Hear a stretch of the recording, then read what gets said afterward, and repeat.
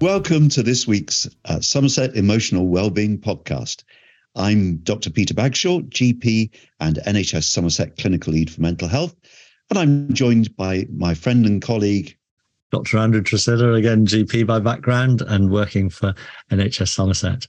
And we're really pleased to have two guests this week, Susie and Billy, Susie Goodson and Billy Kerr. Susie, would you like to introduce yourself? Hi there, I'm Susie Godson and I am the co-CEO of the Tellmi mental health app for young people. Lovely. And Billy? Hi there, I'm Billy and I am a delivery manager at Tellmi. So essentially my role is to work on the ground with all of our customers and get as many young people using the app as possible. So I have to ask the obvious question. Tell me about Tellmi.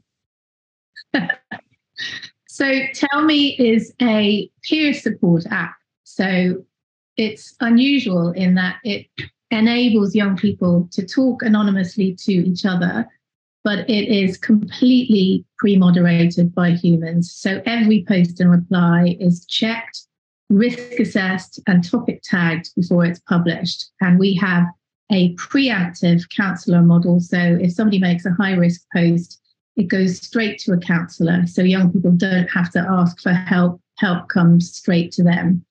And the app is age-banded. So young people are always talking to people within 2 years of their own age. And they can use topics so they can filter by any particular issue that's bothering them. And then they join a community or a conversation, which is all about that issue. And that also filters the directory, which has nearly 1,000 resources from crisis support services and books and apps and TED Talks and personal stories. And they are all filtered by topic too. So if, for example, a young person has filtered by anxiety, they'll be able to talk with other people about anxiety, and then their directory will deliver them all the services around anxiety and resources around anxiety.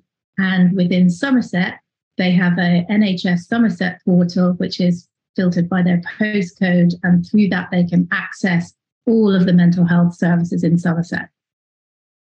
And I'm really pleased to hear what you say about the safeguarding issue, because we all know that mental health in young people has got worse in the last few years, and that social media has probably played a part in that.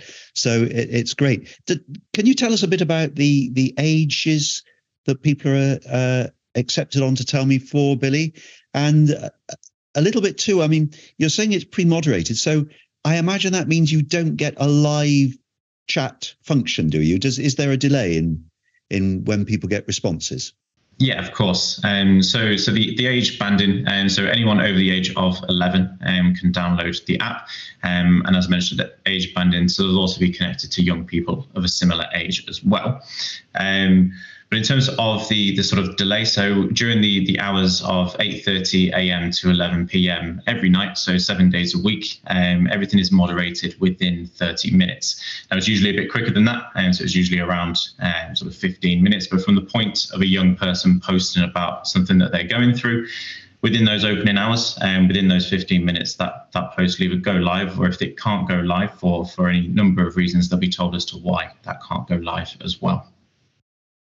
And you mentioned from the age of 11. What age up to, please? So there isn't actually an upper age limit. So over the age of 18, young people are matched, sort of with other young people over the age of 18. But the key work that we've been doing in Somerset is from the ages of 11 to 18. And Susie, you wanted to come in. Yeah, I just wanted to talk about the timing in terms of publication. So when we started the app, we were very conscious of it not taking too long, because young people are used to the immediacy of social media because it's not pre-moderated, so it immediately goes live.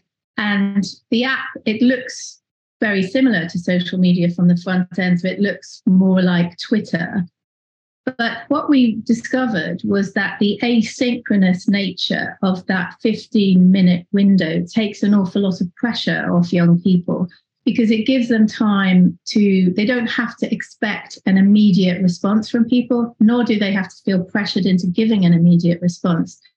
And so our sort of research showed us that the time window, it can't be too long, obviously, but it actually helps because it alleviates that whole like culture thing of, if I post something and I don't get 50 likes immediately, they become accustomed to a longer period of time knowing that they will get a response, because one of the other secret weapons that we have is that we train psychology undergraduates who, as part of their course, they're super peers, and they go in and they make sure that every child gets a reply.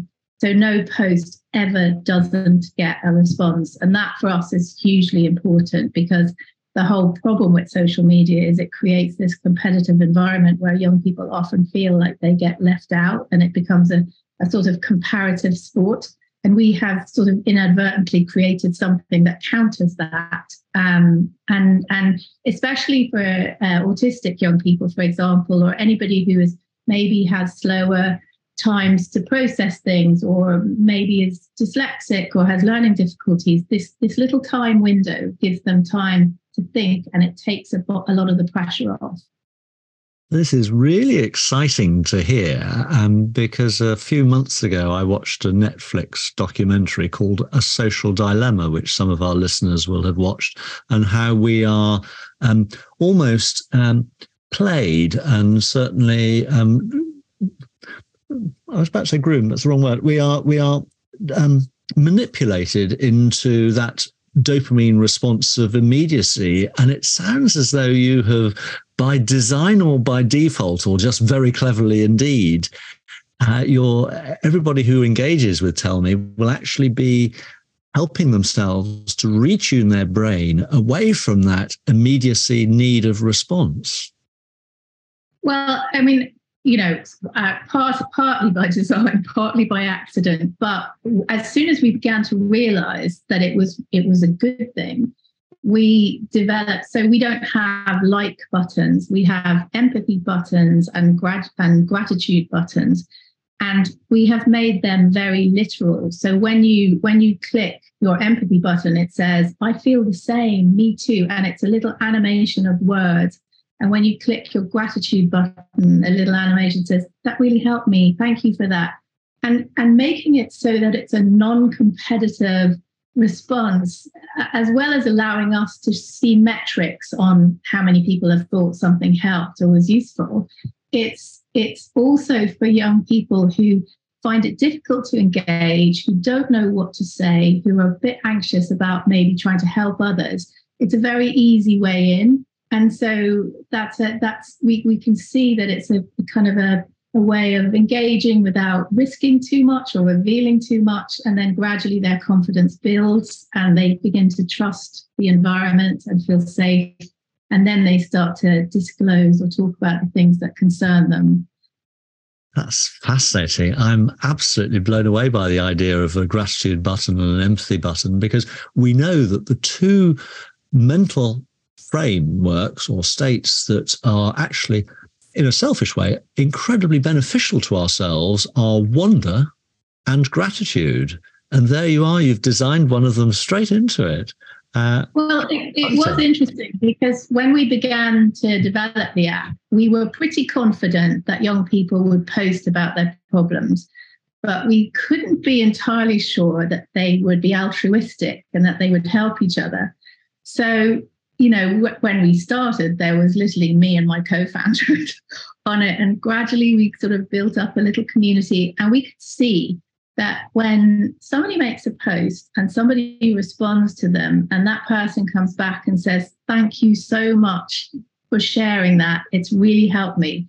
Honestly, the feeling it gives you is so incredible. It's incredibly empowering. And what we can see is that sense of it's confidence building that gives young people a boost to their self-esteem. And it creates this virtual circle, this model where they keep engaging because they want to get that feeling. They want to know that their personal experiences are helping somebody else. And that is the other brilliant thing about it. is people can take something that's been desperately negative in their life and turn it into something constructive to help other people with. Susie, this is a podcast, so our listeners can only hear. But I'm just going to say, I saw you put your hands to your heart as you were describing some of that, and the movements you were making with your hands and with your face and the smiles that you've got are really, really very uplifting. So that's just great to hear. We talked about the benefits and the positive things. Presumably, sometimes conversations will get more difficult and people might start saying that they're considering self-harm or something like that. How does the app deal with those more difficult areas? So we have to be quite risk tolerant because we're there to allow young people to talk about difficult things. So if we started to screen out every child that talked about self-harm, we would lose a quarter of our young people because 1 in 4 young people self-harms. So what we're trying to do is create a structure whereby young people can discuss these issues in a positive way. So we are everything that we do is risk assessed. So everything gets assigned a risk level, and anything above a 3 goes straight to a counsellor. And those those posts are not published. They have a direct one-to-one conversation outside of the app. But what we find is that young people are so amazing at giving each other really, really constructive advice. And you're talking about the best person to help a 14-year-old who is self-harming is a 16-year-old who used to self-harm, because they know what it's like. They can understand what it feels like. They know the frustrations. They know how it works temporarily as a release, but then it creates feelings of guilt and distress and how it becomes a vicious circle. And they can talk to them about how to break that cycle. An adult, a parent, a teacher, they can't give that advice in a way that feels legitimate to a young person. So that's why peer support is such a phenomenal model for young people. And because it's all checked by moderators, because it's all pre-checked before it's published, it is safe. And what we then do, which I think is also quite clever, is we take a difficult post about something like self-harm, and then we create an educational resource whereby we take all the really useful comments that people have made about self-harm in general, all the advice, the tips, the tricks, the things that work, the things that help, and we make them into educational resources. So it's basically the voice of young people being turned into an educational resource which can be accessed by anybody who comes to the app. And I think our philosophy in general is to just keep listening to young people and keep learning from them, because they're the ones that have been there and they've sorted it out. And that works really well as a model. Yeah, I just wanted to add just to Susie's point there and go back to Peter's question, because Susie touched on it, but I just wanted to sort of provide a little bit more context around, what if there is something that's really quite severe that maybe, young people aren't equipped to deal with, that might be, too high risk. And that's where we have the team of counsellors who are always on hand. So that doesn't go live into the app. It goes into sort of like a quarantine state where the counsellor will talk to that young person to provide, that more in-depth support in that instance. So that's just what I wanted to add on that point. And while we're on the topic of difficult things, so we know that there's been an increase in issues around eating disorders in young people, body image problems. Is this something that you're seeing reflected in the app? And again, how would somebody be helped if they have that sort of issue by going onto your app? Yeah, I think around 27%. In our last survey, we do an impact and wellbeing survey every year, and in last year's, I think about 27% of young people said that they had an eating disorder. We actually we're commissioned in Leicester, and we partner with an eating disorders charity called First Steps ED. And it's quite a nice model because young people who've been through CAMS for an eating disorder step down out of CAMS and have face-to-face real-world counselling with First Steps. They also come into the app, but through the app, they can then be stepped up back into First Steps for one-to-one if they need it. And so that working with them has then obviously given us a much more detailed understanding of the complexities of eating disorders and how broad the issues are. It's not just the eating disorder. The eating disorder is the thing that gets the attention, but it's all the issues around it. And that's why holistic support solutions, which allow young people to talk about the fact that their parents are divorcing, the fact that they need to get an A star in their maths exam, the fact that they don't have a boyfriend, the fact that they, split up with their best friend. These are all the issues the holistic issues that surround something that is manifestly the mental health issue. But being able to provide that general support can actually be really helpful when it comes to a young person making the decision to actually begin to fight the eating disorder and begin the road to recovery.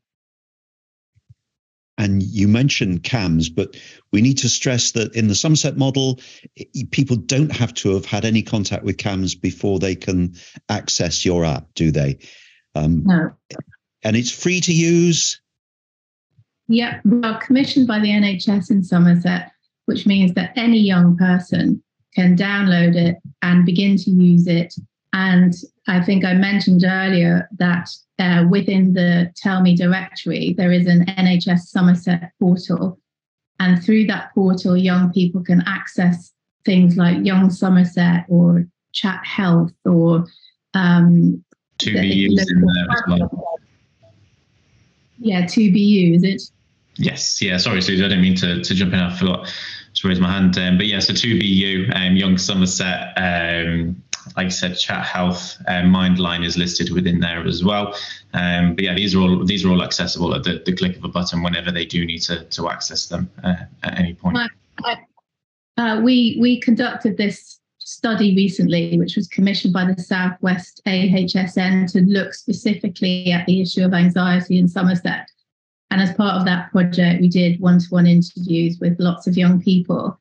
And it was so lovely when I was talking to one of them and she said, "Oh, yes, I'm now getting counselling." And I said, "How did you get to that point?" And she said, "Well, through the Tellmi app." I don't think she even realised I was from Tellmi.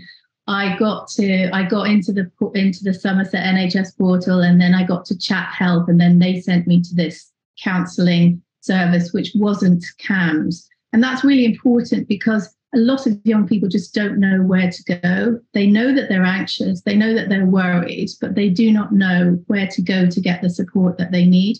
So having a kind of a junction box into local services, which makes it really easy for a school teacher who might not know where to send somebody that they know is stressed, or for young people, we feel that that's massively important at a local level because there is lots of support out there. It's just that a lot of parents and young people don't know how to find it. So that's really interesting. How do we help people understand, access? Do all the schools know about this? Do all the secondary schools know? And how do we get it live? Because there's nothing like peer group support to make things work rapidly, I understand. Yeah, so that's something we're working on. It's a continuous process. We are working with a large number of schools in Somerset, but we'd like that number to increase, of course.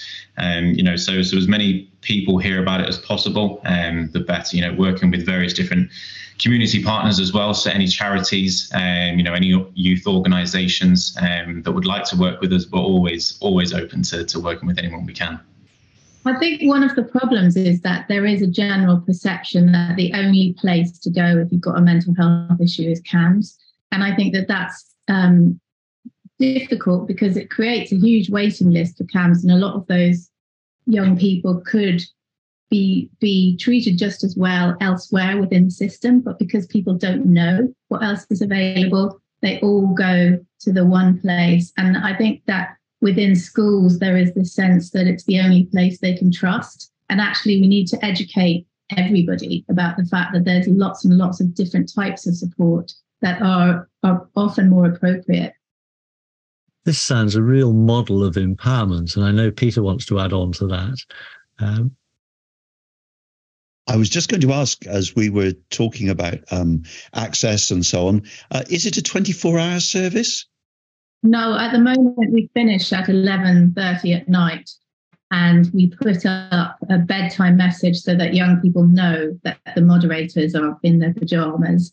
they can still post and they can still reply, but nothing will go live until the morning. And in some senses, that's good because it means that 11-year-olds go to bed and get some sleep. But we do want to extend the hours because we know that it's the early hours of the morning when the people who are most distressed are most alone and most isolated. And we have done some tests on nighttime moderation and counselling, running through till about 3 or 4 a.m. And that is something that we want to build. Yeah, just wanted to add to Susie's point again there as well, that, you know, obviously that's why we have introduced that bedtime. But, you know, if there is an instance where a young person does need support at, say, 3 a.m. on a Saturday, then they have the whole directory to access, and they have the Somerset portal. So, for instance, they could access, you know, Mindline, which is, I believe, a 24/7 helpline. So they still have routes of support available to them should they need it.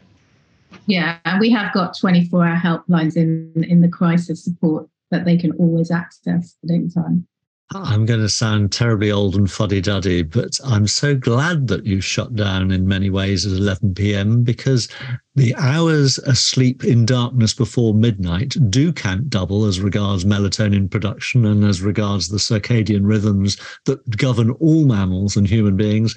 But clever human beings think they can buck that, and we can use blue light from screens until any point and then fall just straight asleep. And unfortunately, I don't know about everybody else's brain, but it doesn't work like that for me. Need that wind down time. So well done on building that in, and also being available for a crisis should it happen. There's nothing worse than feeling very lonely at 3 a.m. Peter? Yes, I think the point you made earlier, Susie, about CAMHS is really important because so much of what we see is more emotional distress, isn't it? Especially in younger people. And really, CAMHS is only set up to deal with mental illness in children. So it's just not the appropriate service for an awful lot of people in distress. Do you have any particular groups that find your service more helpful than others? Are there any particular people you're keen to see more of? Well, we've just done an amazing SBRI project on autism, because in our impact study, I think 17% of the young people that responded told us that they were autistic. And given that supposedly only 1% of the population is autistic, we realized that we had a great research opportunity there. So we got some funding and we teamed up with the Autism Research Centre in Cambridge, and we have just done a magnificent study which really does show that we are doing something incredible for these young people. We have so many of them are non-verbal, who are using the app to communicate with their peers, even though they find it so difficult to communicate face-to-face within, say, a classroom environment. We break down barriers to communication, and we increase social connection for these young people, which are loneliness and anxiety are massively higher in autistic young people. In fact, all mental health issues are, and 4 in 10 autistic young people will have suicidal thoughts, and 1 in 10 will attempt suicide.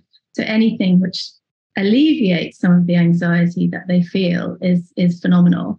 And as part of that project, then we built in an autism screening tool into the app, which was developed by the Autism Research Centre in Cambridge.